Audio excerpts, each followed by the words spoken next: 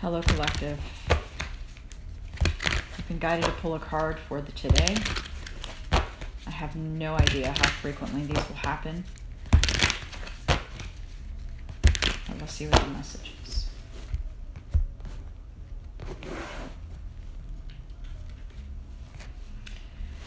Today is the day to plan.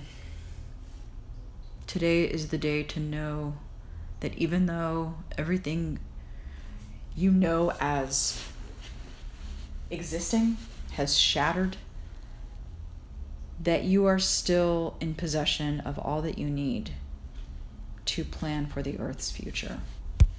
You literally hold the Earth in your hand. Actually doing a very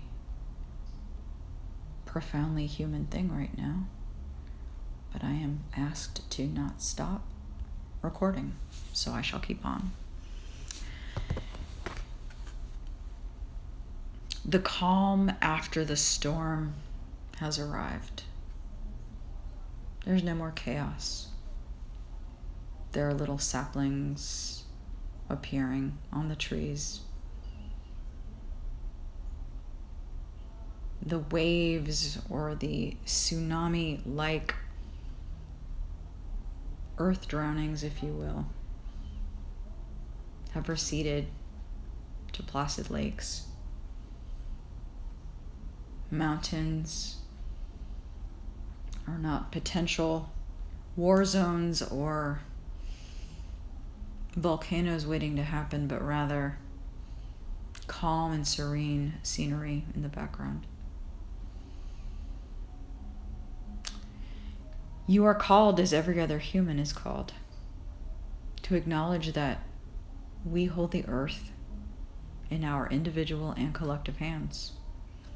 That is, the earth will outlive us. The earth will survive us. The question is, are we in harmony with the earth? Do we want to live in concert with the earth or against the earth? The earth is already set up to win. We're the ones who can lose. We may lose anyway. By losing, I mean extinction. The question is, how do we want to live before we are extinguished? And this card, the Two of Wands, suggests that with humility mixed with a certain entitlement to just be alive. I use the word entitlement very carefully. Not an entitlement to Earth's fruits because we can pick them.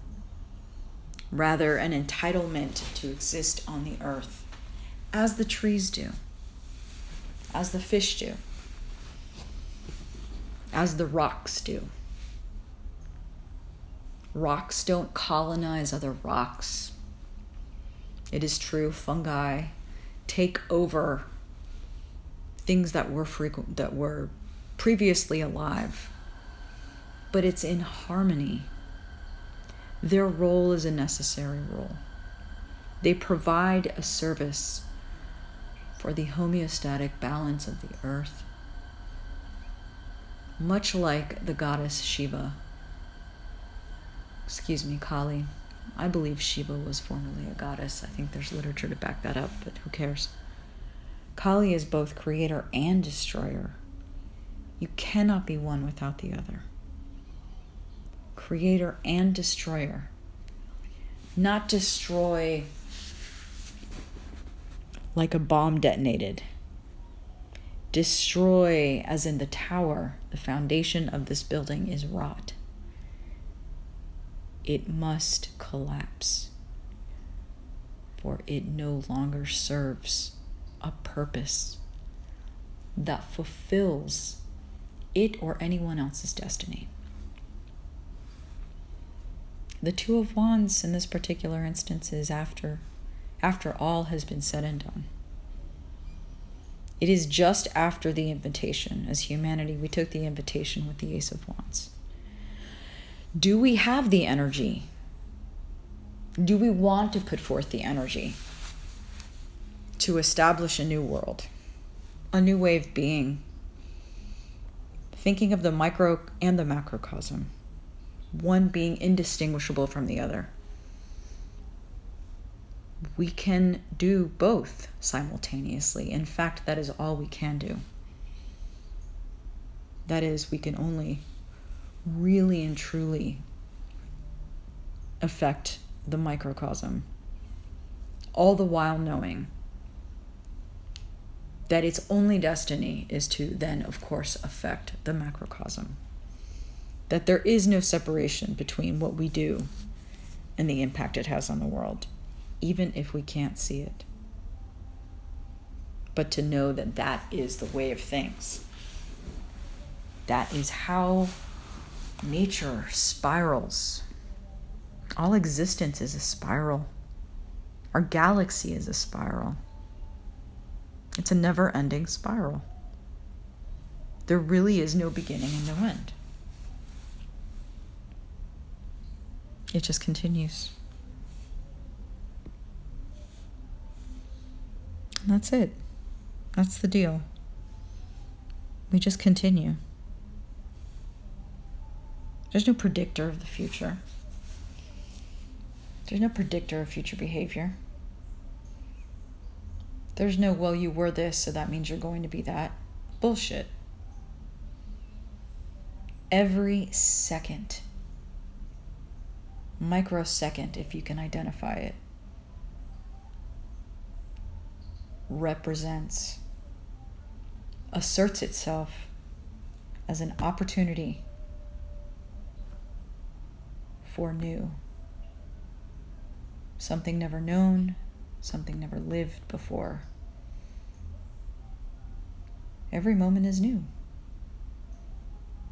No moment existed before it existed. Isn't that amazing? The moment in which time and space unite. Time and space. Space is never static because it is one with time. There is no distinction. Time and space were never meant to be separate. That they are in our lexicon speaks to the general bifurcation of all matter. There is no separation.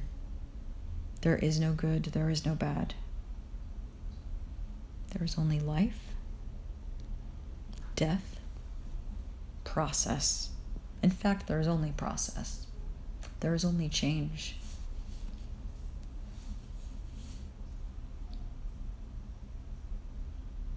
That's it. It's the end of the message. Thank you for listening.